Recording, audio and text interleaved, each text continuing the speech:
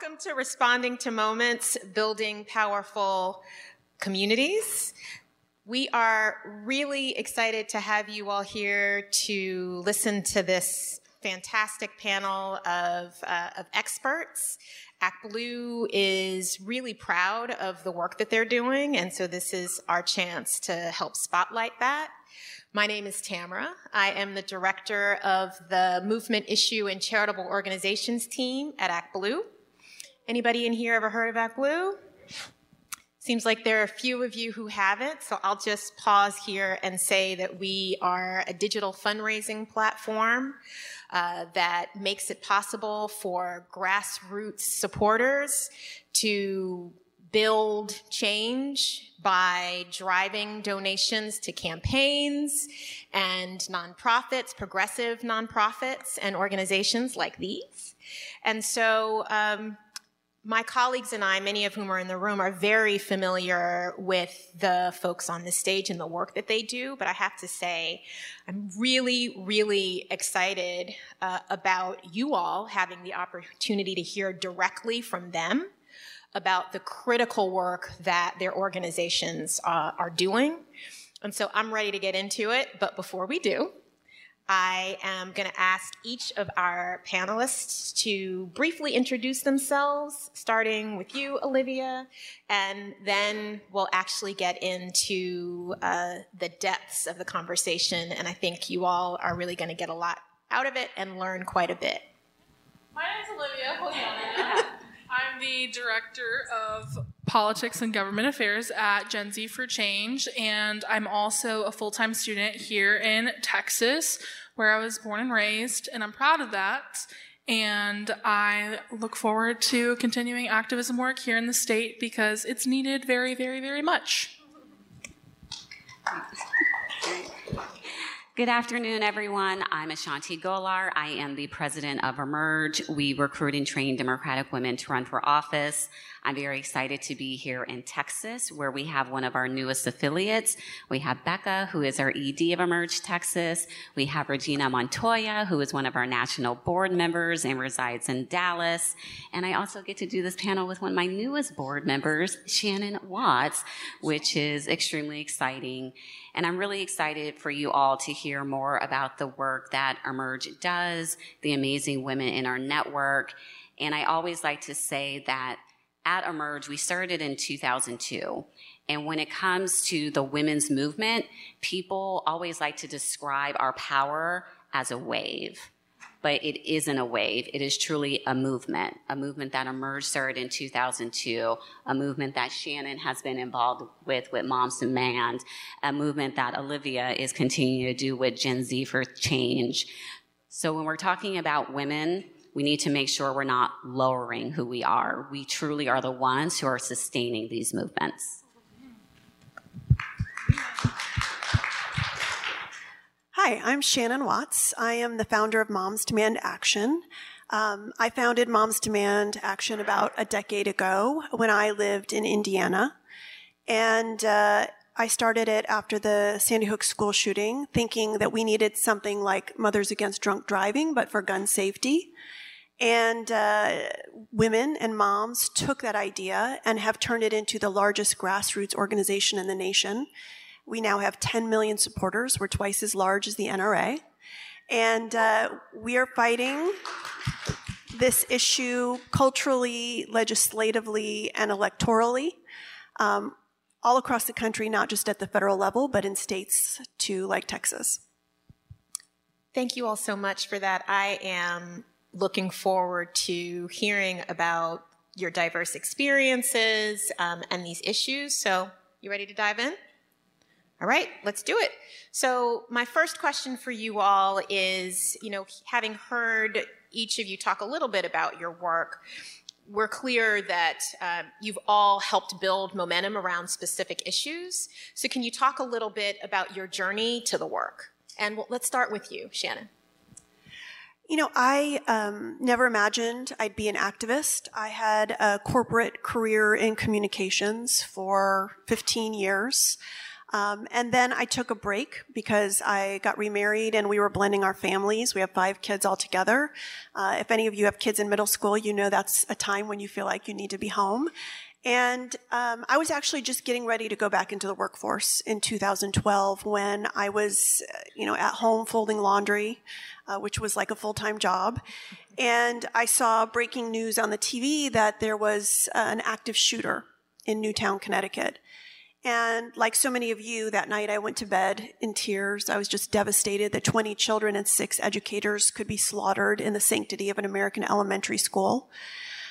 And I woke up just so angry the next day. Like I didn't know what to do with my rage.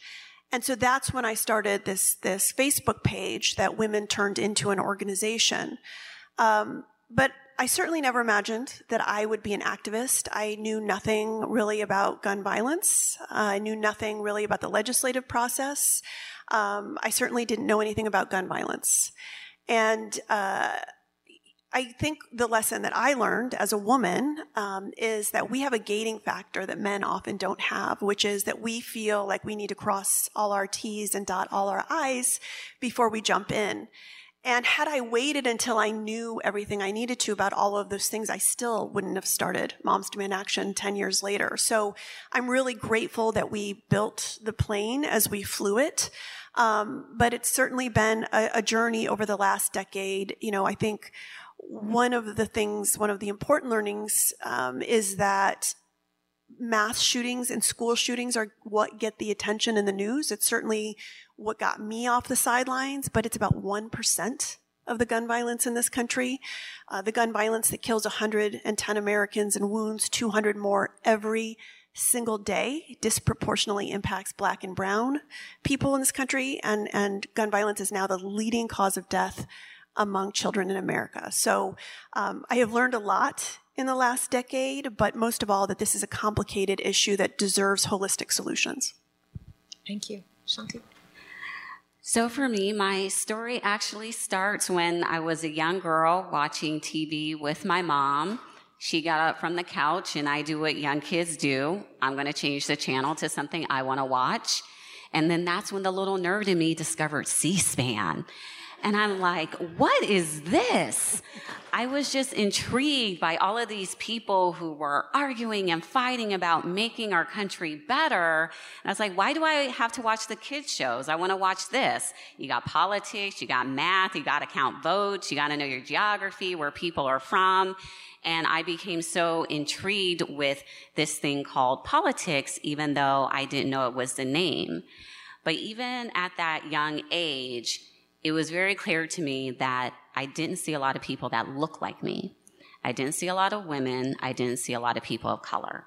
And it even makes you think, can I participate in this? Can I be involved in this? But fast forward, I kept my love of politics. I had that great government teacher, Mrs. King, and she was heavily involved in politics. And she knew anyone and everyone. And that year in Nevada, my home state, we had a very high-profile Senate race. And she brought in both of the candidates to speak. My issue was the minimum wage. I worked a part-time job to have extra money. I had friends that worked part-time jobs to have extra money to support their family. I thought people should make a better living wage. So I asked the one candidate his position on the minimum wage. Of course, he was for it. I'm like, my guy. The other candidate, who was a member of Congress, I actually asked him why he voted not to support the minimum wage. And he goes, no, you're wrong, I did. I'm like, you didn't. He said, I did. I'm like, you didn't. We continue to argue back and forth. I let him know there's this wonderful thing I can do called looking up your votes, and you did not vote for it. And he says to me, you're wrong. You don't know what you're talking about. And I'm immediately incensed. I'm also a 17-year-old girl, so I do what 17-year-old girls do. I say, you know what? You're not that hot. Your tie is ugly, and I hope you lose. So the next day, my teacher calls me over. I'm like, oh no, I'm in trouble. But she said he called her and admitted that he lied to me, that he didn't vote to raise the minimum wage, and he didn't like the fact that I had called him out. And I thought, why did he lie to me? Was it because I was young? because I was a girl, because I couldn't vote. All of those things were true, but I knew I could volunteer. So I volunteered for my dude who supported the minimum wage, and that was the year that Senator Harry Reid beat John Ensign by less than 500 votes for his Senate seat. And it showed me the power that we can have if we're young, if we're girls, if we can't vote, to get other people engaged, to use that influence that we had. And I stayed super engaged in college Democrats, young Democrats. I became secretary of the Nevada Democratic Party. And I got a call one day asking me if I would come to this informational session about bringing this organization called Emerge to Nevada. And I immediately knew that I wanted in, that I wanted to see more women being elected in Nevada, to be able to play a role in it. Did I know that when I came to that informational meeting that 15 years later I would be the first Black woman to lead Emerge? No, I didn't. But it shows us that when we get engaged, when we keep our why, the power that we all have. And I love leading this amazing network. We trained 5,500 women to run for office. Currently, 1,200 of them are serving an elected office, from our first Indigenous cabinet secretary to mayors in major cities, to the women in my home state of Nevada who created the first majority woman state legislature. So it really does start with those small moments that lead to these very large movements. Thank you. So can you share some of your points of inspiration? I am. I mean, is this on? Nope. It's 3. I mean, I could talk without one. I love what you said about even if you can't vote. Because for me, my life kind of was, I feel like, preparing me to be in the position I'm in. In 2012, when Moms Demand Action was founded, I was in 4th grade, where I did my first school shooting drill after the Sandy Hook shooting. And throughout my life, I experienced these different generational traumas that Gen Z has had to deal with, whether it be school shootings or, the 2008 recession, watching how that affected our parents' careers, the global pandemic, the revitalization of the civil rights movements. These are things that were all happening during very crucial, pivotal years in my life. And when COVID hit, I was a junior in high school. I was set to go to college to be a high school English teacher. And I was now stuck at home in my conservative rural Texas town, where, to give you an idea of the environment that I was being raised in, if you saw a school that made the news for telling students if they walked out for a moment of silence for the lives that were lost at Parkland, they'd be suspended, that was the high school I graduated from. And so I'm at home watching the resurgence of the Black Lives Matter movements in 2020 after the murders of Breonna Taylor and George Floyd. I'm watching this pandemic ravage my community. I'm watching, the headlines about Latin women being given forced hysterectomies in ICE detention centers. And I was sick of it. I was so sick of watching this as a young person in this country. And I told my dad that I wanted to go out and march in Houston. And my dad, partly out of fear, partly out of his political beliefs, said, if you go to one of those marches, don't come home. So I did what teenagers do, and I went to social media, where I started posting TikToks about why young people should be involved in politics, about why they should vote for Joe Biden in the presidential election, even though I myself would not be old enough to vote in that election. And I went from having a couple hundred followers to, I think, 75,000 by election day. I had garnered over, 25 million views on content surrounding the 2020 election. And I joined this coalition of creators that was started in October of 2020 called TikTok for Biden. And it was just a bunch of young people who felt very passionately about getting involved and making their voices heard. And we went from having, I think, 10 to 15 members to having over 500 creators who had a combined audience of over 500 million. And we just worked and worked and worked until the presidential election. And thankfully, what we worked for turned out in our favor. And shortly after, we officially became a 501c4 Gen Z for Change, which I am now the political director of. I've been with the organization since it was founded in 2020. And from there, I just kind of was like, okay, I have this platform, I have life experiences that are valuable, that a lot of people my age have dealt with. I need to use this to do good things. And shortly after, in 2021, Texas passed Senate Bill 8, which was the civil bounty law that essentially banned abortion in the state. And an organization called Texas Right to Life put out a tip line. And we used TikTok to take the tip line down. And it has not been put up to this day in any other state as well. And I was kind of embraced by the reproductive justice community. When I was 12 years old, I was diagnosed with polycystic ovarian syndrome myself. So it was something that I was very familiar with because I had been dealing with reproductive healthcare issues from a very young age in Texas. So I had a little bit of experience dealing with the lack of infrastructure there. And so I just kept posting, and then, I very publicly had a spat with a member of Congress and decided to once again use my platform for good to support abortion funds. And now I just keep doing that, keep trying to get Gen Z involved and try to make politics as accessible and as informational and as educational as possible, because for far, far, far too long, young people in this country have not had a voice, but they have also not had access to tangible information that can help inform them on what is going on in this country and how they can make a difference, not just on a federal level, but on a local level as well. Thank you. Thank all of you for that. And I want to take the conversation in a bit of a different direction. The critical work that all three of you have described, it requires people power, it requires long nights, it requires, active support. It also requires financial support.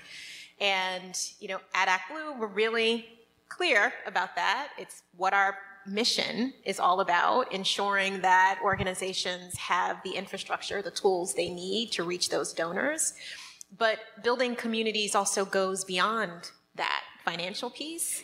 So can whoever would like to talk a little bit about how you do build community around these issues? I'll go ahead and start. But first, I truly want to thank Act Blue for what you all do to support our organizations, especially women-led organizations, Black and brown-led organizations. If we're talking about money, it is hard to get donations when you're a Black or brown woman leading a national organization or just a woman.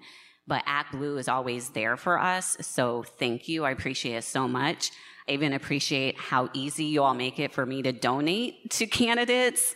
I think I was teasing y'all, made it a little bit too easy. My Amex gets mad at me because I just click. But that's what we need. And for me to have a tool that I can tell our alums about that makes it so easy for them as women candidates, that's a totally different panel about how hard it is for them to raise money, especially if they're of the new American majority, Black, brown, and indigenous women, women of color, young women, unmarried women, LGBTQ women.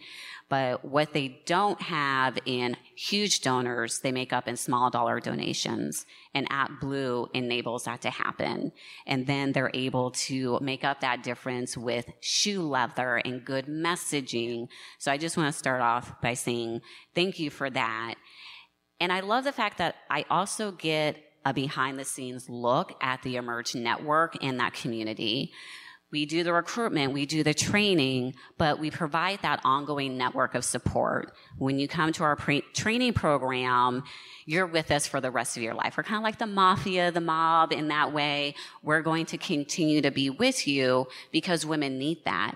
And we actually have women who have run before for office and not won come and do Emerge, and they say, this is what I was missing. Not only the tools and the resources, but to be in a room with like-minded women who are going through the same things that I'm going through, who have the same challenges, the same issues, and how they all bond together. And it expands the political ecosystem. When one of our alums runs for office, it is very common to see another Emerge alum working on her campaign.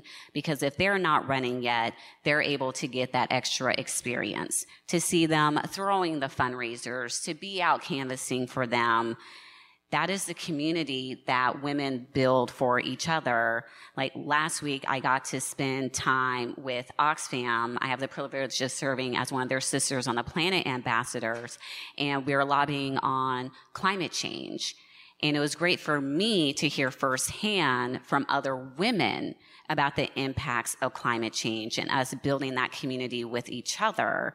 And you see that with women-led organizations.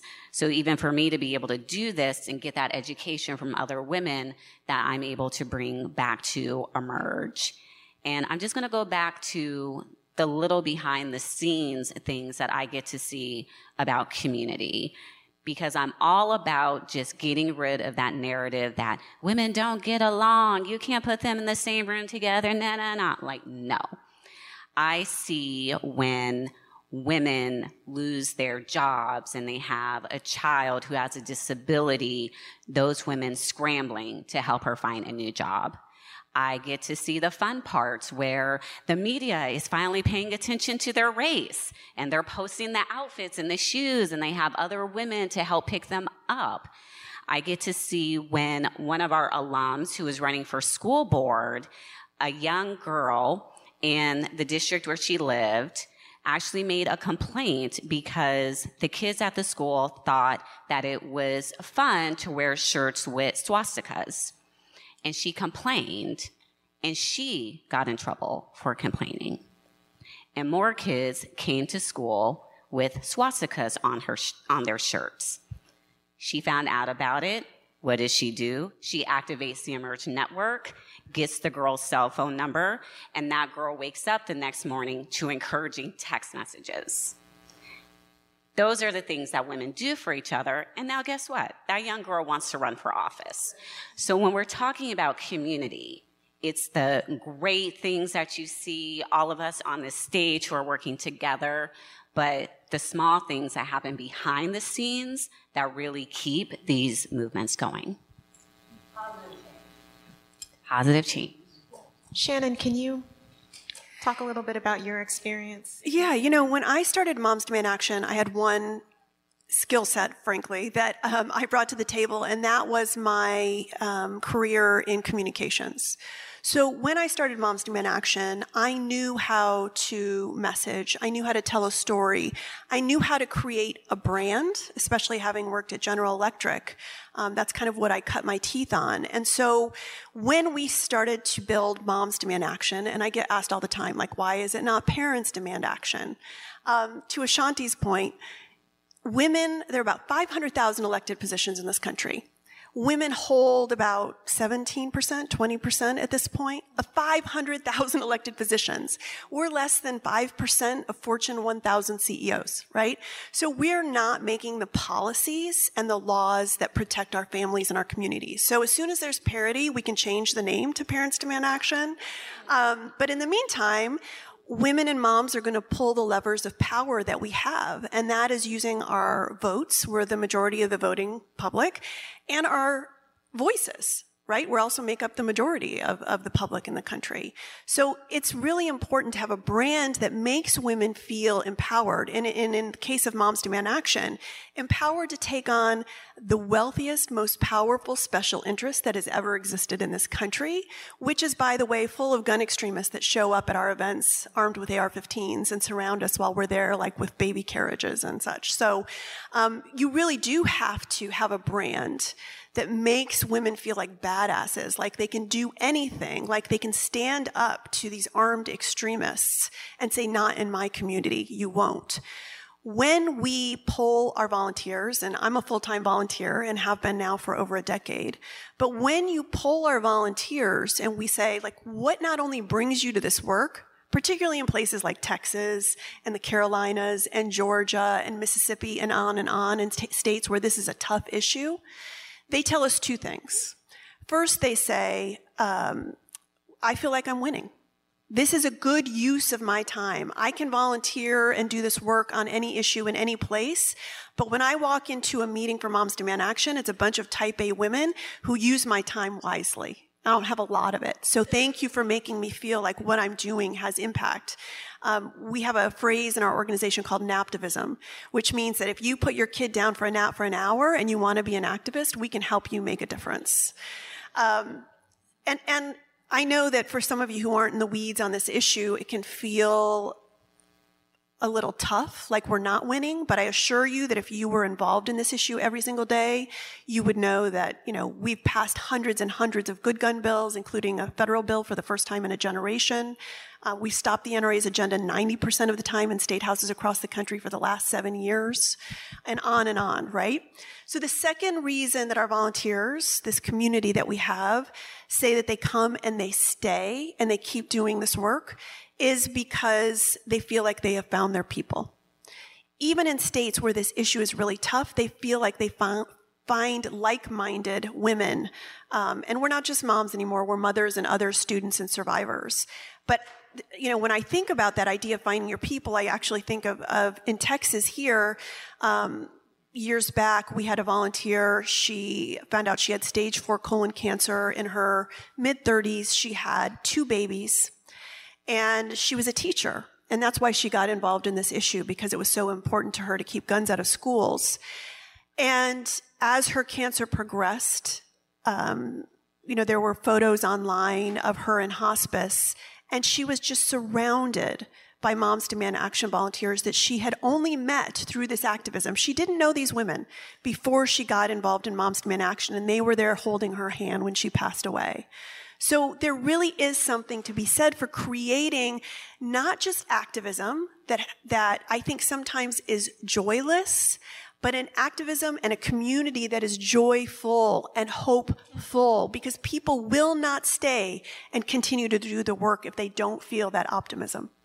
That really resonates with me. What I'm hearing from both of you is that relationship building is at the core, right, of these communities and each of your organizations that you've been working so hard to sustain. Can you share a little bit about your experience with this? Yeah, I think it's especially different for young people in this country. And there are a lot of organizations, just the larger scheme, that have this issue of just categorizing us as youth. I'm not just a young person. I'm a young, openly queer Latin woman, and every single one of my identities deserves to be acknowledged and recognized in my work. And so working at Gen Z for Change, it's very pivotal for us that, we're not just a youth organization. We're not just mobilizing youth. We're working with reproductive rights organizations. We're working with gun violence prevention. We're working with climate change prevention. We're working with LGBTQ plus rights advocacy. Every single group, every single identity needs to be considered when we're making a plan to do certain things and to continue on with our mission. And so for me, that's been really important, finding people in the org to be a voice of that, especially being from Texas. It's very important to me to find solidarity with other organizers here, because there has become this narrative nationally that Texas is a waste of time, or that it's just, a lost cause. And that's not true. And, there are a lot of really powerful, inspirational Texans who are working right now to make a difference and make a change. I'm going to call out my friend Zoe Caudry, who was just elected to Austin City Council, who's here. First AAPI member elected. And that's the kind of important things that are happening that we need to recognize, is that there are positive things happening that we should celebrate. I don't agree with all of the decisions that have been made by, the current administration, but there's progress to be made, and it's important to remind people of that. But it's also important to find solidarity in pride in where we come from, even if there's other people who seek to change that narrative. And often when I'm talking about Texas in particular, because I just have such a unending passion and love for my state. And my dad always says that, we didn't cross the border crossed us. My family was here long before, we had the current governmental leadership that we have. And there have been incredible leaders who have come from this state, like Barbara Jordan, Ann Richards, President Lyndon B. Johnson signed the Voting Rights Act, the Civil Rights Act. Those things came from Texas. And it's really important for me to remind people of that, and then remind people, you need to address the diversity in the room and not just say the youth, because for one, that's how you feel disregarded and forgotten. Like, you're not entitled to my vote. You earn my vote by doing the right thing for people, or you earn my activism by showing that you care about the people that we're advocating for. And so recognizing identities and finding people who share those interests and those passions of, protecting my home and where my ancestors are from has been incredibly important to me in my work. Thank you for that, Olivia. And I actually want to build on that a bit as we shift to getting into specifics about these nuanced issues that you all advocate for. And, I know that you are looking at elections that are happening this year. You are looking at the role that the youth will play in advocating and being activists within the reproductive rights space. Can you share some anecdotes or some campaigns or some things that you're aware of that are happening that you want the folks who are here with us today to know about? There is an incredibly important Supreme Court race happening right now in Wisconsin that will determine the ideological makeup of the court there in the state, one of the few that is an elected position. And ultimately, it is potentially going to determine one of two things. It's going to determine whether or not the pre-Roe abortion ban that is currently in place in the state will be repealed by the Supreme Court of that state. And it could potentially decide the election results in 2024, because that court came dangerously close in 2020 to throwing out ballots that people had cast constitutionally. And that's happening on April 4th. Early voting starts, I believe, on March 21st. And I believe her name is Janet. I'm blanking on her last name, but she is the liberal who is running, who is pro all of the things that I am. And if you haven't already, I would look into it and make a donation if you can. If not, volunteer, retweet, share, because it will determine not just the state of Wisconsin, what happens there in the future, but it will ultimately could also affect the entire country. Thank you for that. So those kind of moments provide opportunities for your organizations to be responsive in real time. Ashanti, I know that the Roe goings-on last year were really an opportunity for Emerge to reach supporters and galvanize folks. Can you talk a little bit about what it took to be able to be responsive? Because I think folks see organizations and take for granted what it requires to be able to be nimble and to have the infrastructure in place to respond. Yes. And it's one of the things that I love about our organization is that we are one of those organizations who wants to meet the moment. We just don't shrug and say, oh, we've never played in that lane before. Let someone else deal with it. Like, I love astrology. If anyone else loves astrology, I'm like, I really need the organization's like birth date because I'm pretty convinced we're a mutable sign, just the way that we are able to evolve. And one of the things that really prepared us to meet the Roe moment was the 2016 moment, when we did not expect for Secretary Clinton to lose that race. But what we saw the next day was women who woke up and said, okay, if not Hillary, then who? It has to be me. I have to be the one to step up and run. And when we had the initial leak of the Dobbs decision, the team immediately came together and we said, this is going to be another moment. And we immediately just started to mobilize. There was just no doubt in our mind that the leak was fake or this wasn't going to happen. We just prepared for it. So that meant updating our website so that if you cared about abortion rights, there was an opportunity for you to connect with Emerge. We did one of our Step Forward trainings for women who were interested in running for office. We got together with our partners in this space to have a conversation about why this was important and looking at the different elected offices that would have an impact on abortion rights. Because so many people don't realize that it can go from the state legislature to the mayor to the coroner. In some states, the coroner has an impact on this in doing that education. And we saw that women responded to it very well. They stepped up to run for office. And because of that energy, we knew that the election in 2022 wasn't going to be as horrible as the media was presenting it. I was just not convinced that because milk went up 17 cents, that women were just going to be fine with not voting and having people have more control over our bodies. And yet again, we saw the New American Majority show up because, as Congresswoman Ayanna Pressley says, you can't pull transformation. And they need to be looking to the people who are fueling these movements and the people at Emerge that we want to put their name on the ballot. With looking at the judiciary, that is our next ground zero.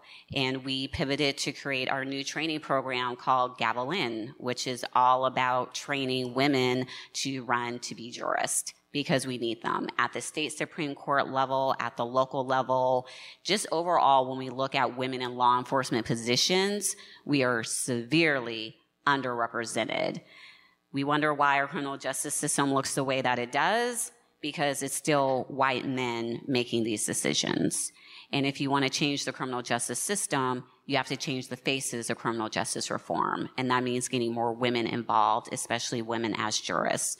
So that is where we are at with continuing to evolve as an organization and to meet these moments that are happening.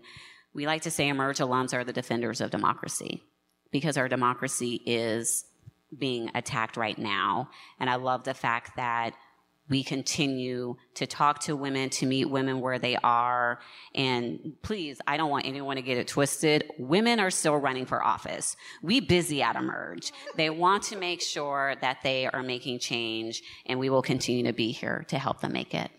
Thank you for sharing. And I read up on it and was excited to hear about the Seated Together training program that you have. Yes. So I have special interest in hearing you talk a little bit about that. I will also talk about Seated Together. Seated Together is our first advanced candidate training program to have Black women who are current elected officials run for higher office.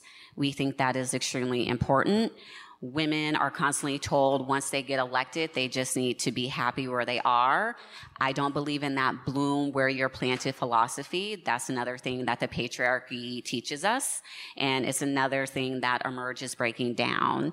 So we started our first program focusing on Black women and really giving them the tools, the resources, and the skills to transition from running on that local level to the statewide level or the federal level. Our initial cohort has been extremely successful. It has given us Congresswoman Amelia Sykes from Ohio. It has given us Joanna McClinton, the first Black woman speaker in the Pennsylvania State House, the first woman speaker, and London Lamar, who went from being the youngest woman in the Tennessee State House to the youngest woman in the Tennessee State Senate. And we have other women in that cohort who are doing good things. I'm not going to get in trouble by making their announcements for them, but they are extremely fabulous. And we have the second cohort coming, and we already have plans to expand that to focus on our AAPI women, our Latina women, our Indigenous women. Because again, going back to what we were talking about earlier with community and network, us giving them that space to talk about the consultant who tells you, just speak English, don't speak Spanish. The consultant who's like, Black woman, don't change your hair. Choose one hairstyle because the voters won't recognize you. Things that are literally said. Just do this for that donor. You need to conform for the donor.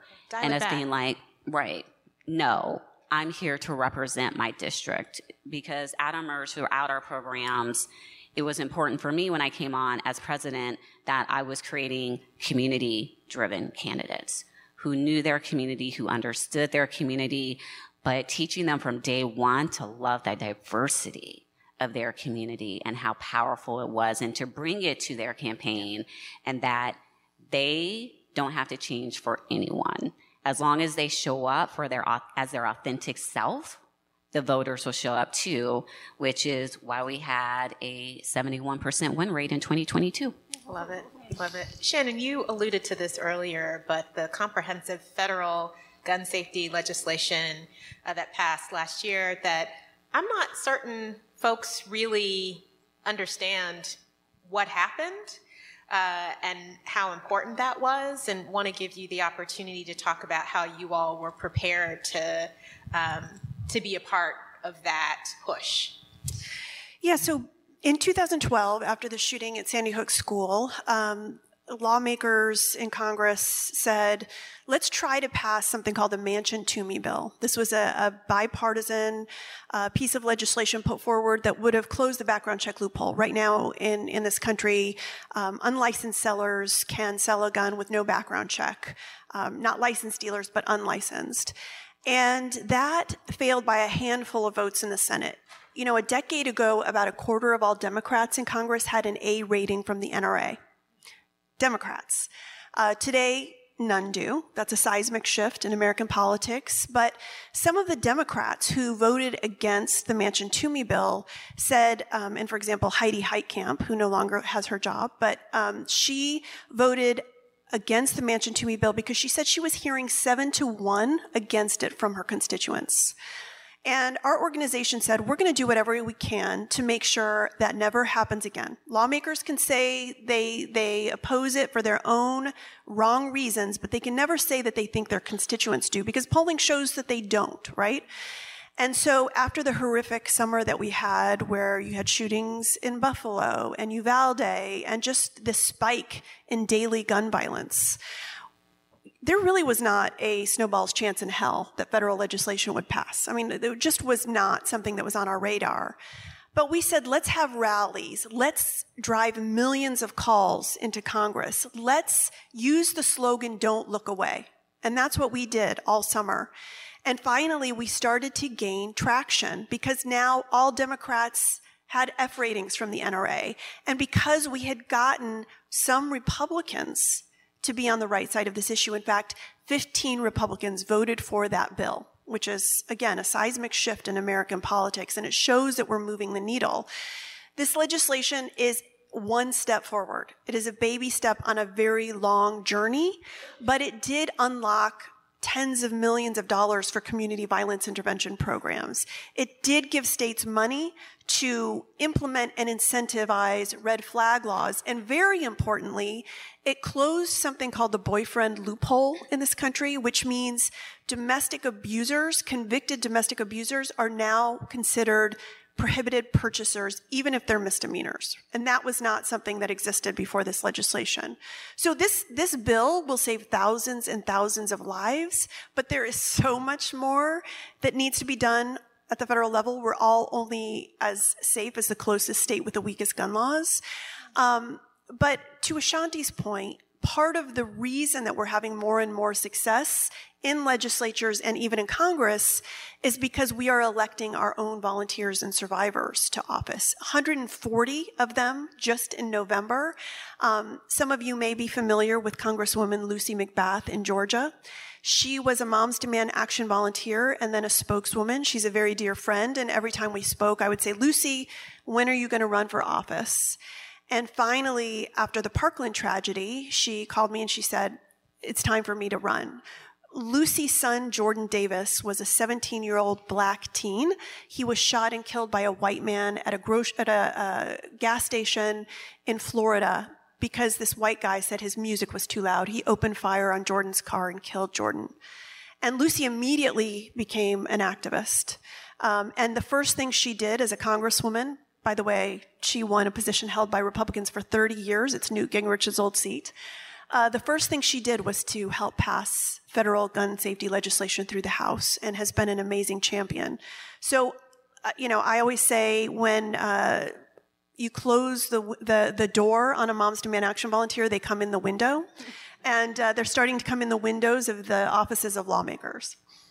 Thank you so much. I have a few more questions, but I'm not going to be selfish. I told you all this is a panel of experts. I was intentional about using that language, and I want to make sure you all have an opportunity to ask questions. I think we have about 15 minutes left, so let's get into it. If you have a question, please come and queue up at the microphone, and we'll take your question. And I'll give you a moment in case you need some time to think of one or clarify what's knocking around in your head.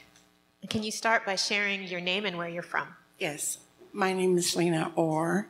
I live in the D.C. metro area, and I worked for the Department of Defense for 25 years and moved back to where I'm from, Texas, because my mom was in her 90s and needed the support there. And, but so we sort of we live in San Antonio. So we build up getting involved with certain things. But the one thing that I felt is, as an outsider, all of a sudden, when I arrived in San Antonio, and I still do. And one of the things that I see is the level of misinformation. Okay, that is permeating, and it has caused a lot of suspicion.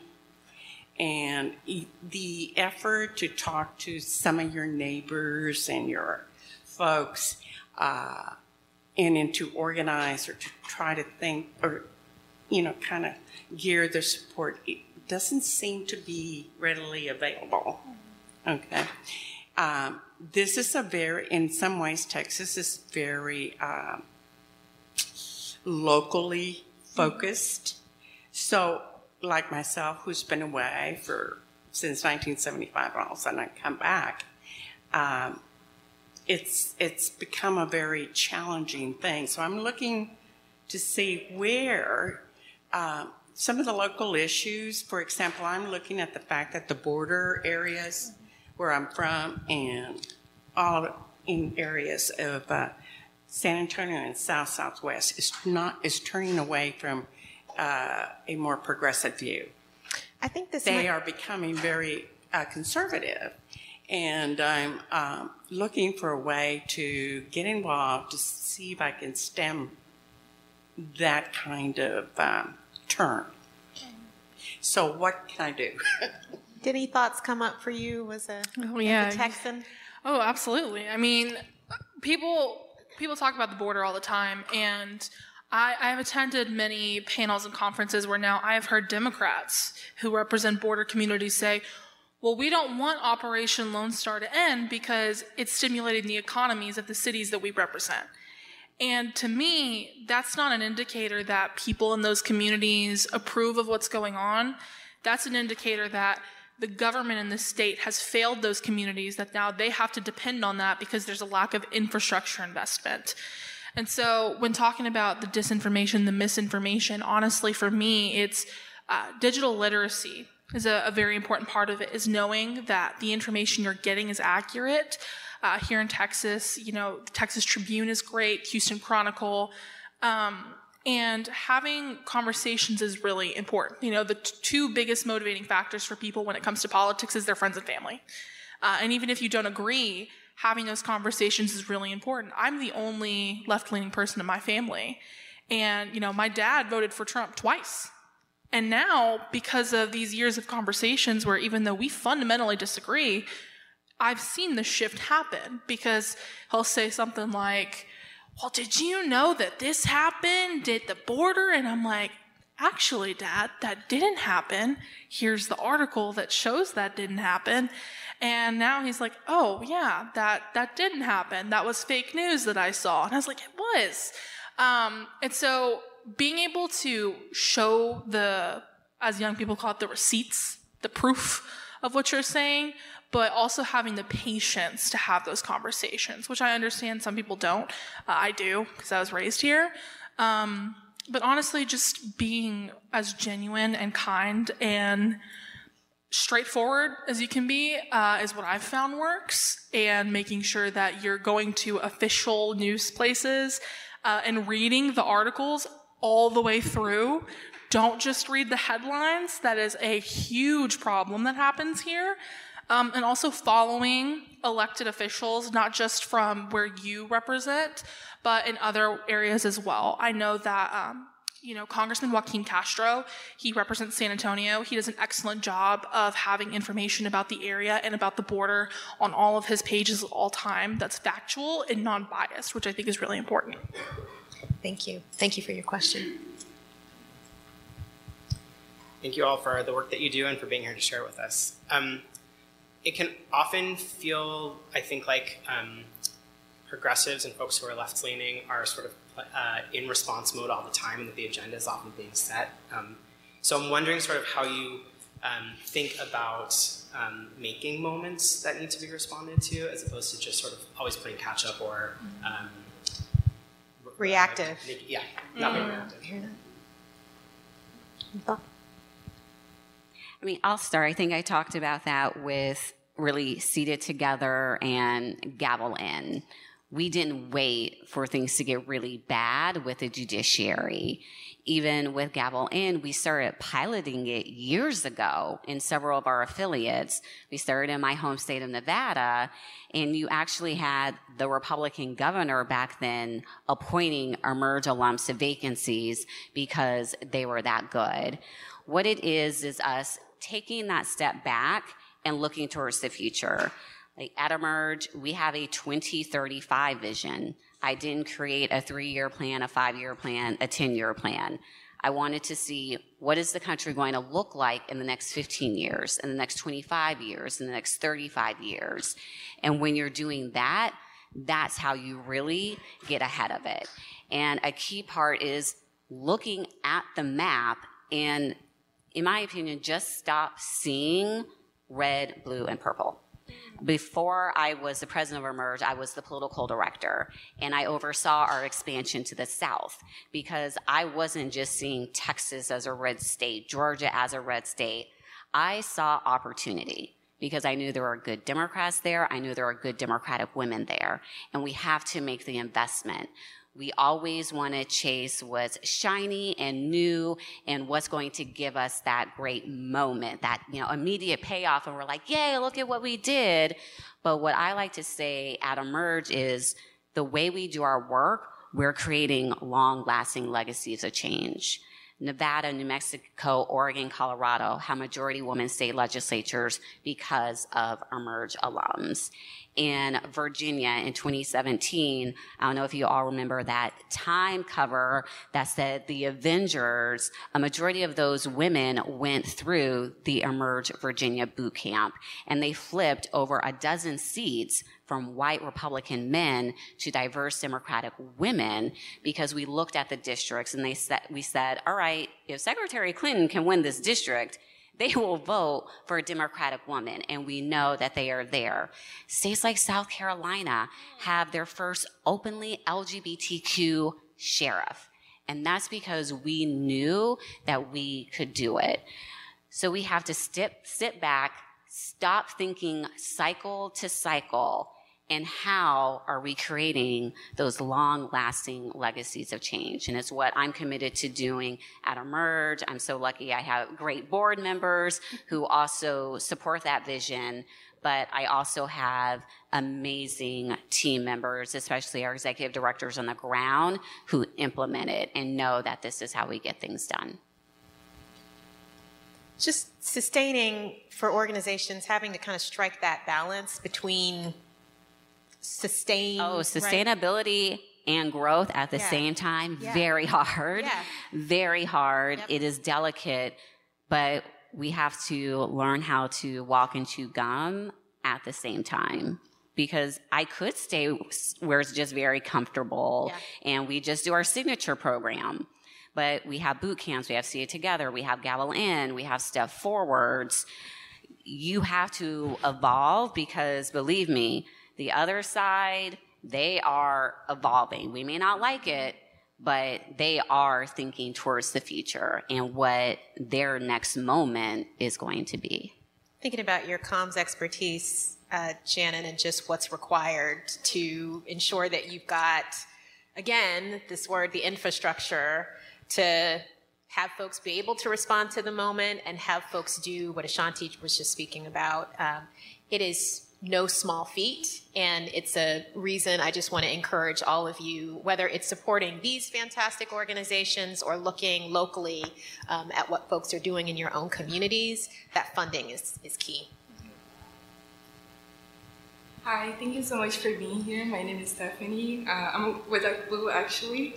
And I just have a question regarding coalitions. I know that this is something really powerful in the movement, and I just want to see what are the creative ways that you can work with other organizations in the movement to really bring it forward. I would love to know if you have any examples as well. Yeah, I think the biggest example that comes to mind is Starbucks had been union busting excessively to different stores across the country, and Gen Z for Change realized that they were using online job applications to hire scab workers. And so our coders created codes that would send in fake job applications to prevent these stores from union busting. And so we partnered with Starbucks Workers United, and we were able to send in hundreds of thousands of fake job applications to different stores across the country, including a job application for a lawyer familiar with workers' rights laws that they were looking to hire specifically to protect them from legal repercussions from union busting. And so because of that, we worked with Starbucks Workers United, and when Roe fell and we did, abortion rights fundraising, we partnered with Jane's Due Process as a thought partner to kind of give us inspiration and ideas on different things that we could do, whether it just be fundraising or our Crisis Pregnancy Center project, where we had a code send in genuine reviews on Google and Yelp that said this place does not offer abortion services. And a result of that is Yelp actually now has a disclaimer on crisis pregnancy centers that say, there might not be a licensed medical professional on site when you're seeking to get care. So just working on different issues that are important and also reaching out instead of just, reacting, being like, hey, what do you need help with? Has become a really important part of what we do. Coalitions are huge. I say at Emerge all the time, we cannot do this work alone.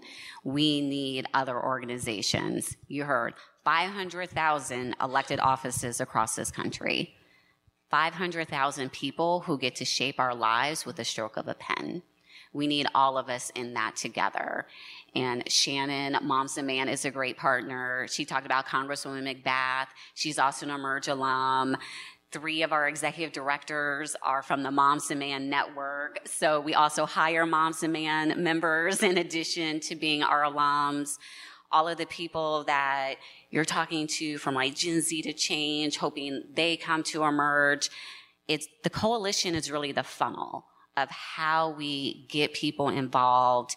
And we have to talk about the other organizations that are in this space in order to let people know that there is room for them, that there is space for them, that we want for them to be involved, because there definitely is that stigma in politics that you have to come from a certain political family, or you have to have this degree, or you have to be a certain type of person to even be able to sit on the stage.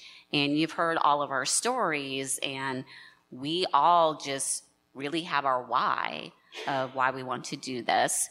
And coalitions are great. And I know they're saying time, but I have to thank ActBlue again, because in addition to Emerge, I do the Brown Girls Guide to Politics, which is all about letting Black and Brown and Indigenous women, especially young women from those groups, know that there is a space for them. And I love when our partners say, oh my gosh, Ashanti, someone came to me from like the Brown Girls Guide, and ActBlue has been a huge supporter of that. So that is how all of this comes full circle. Please join me in a round of applause for these fantastic panelists. Thank you all so much for being here.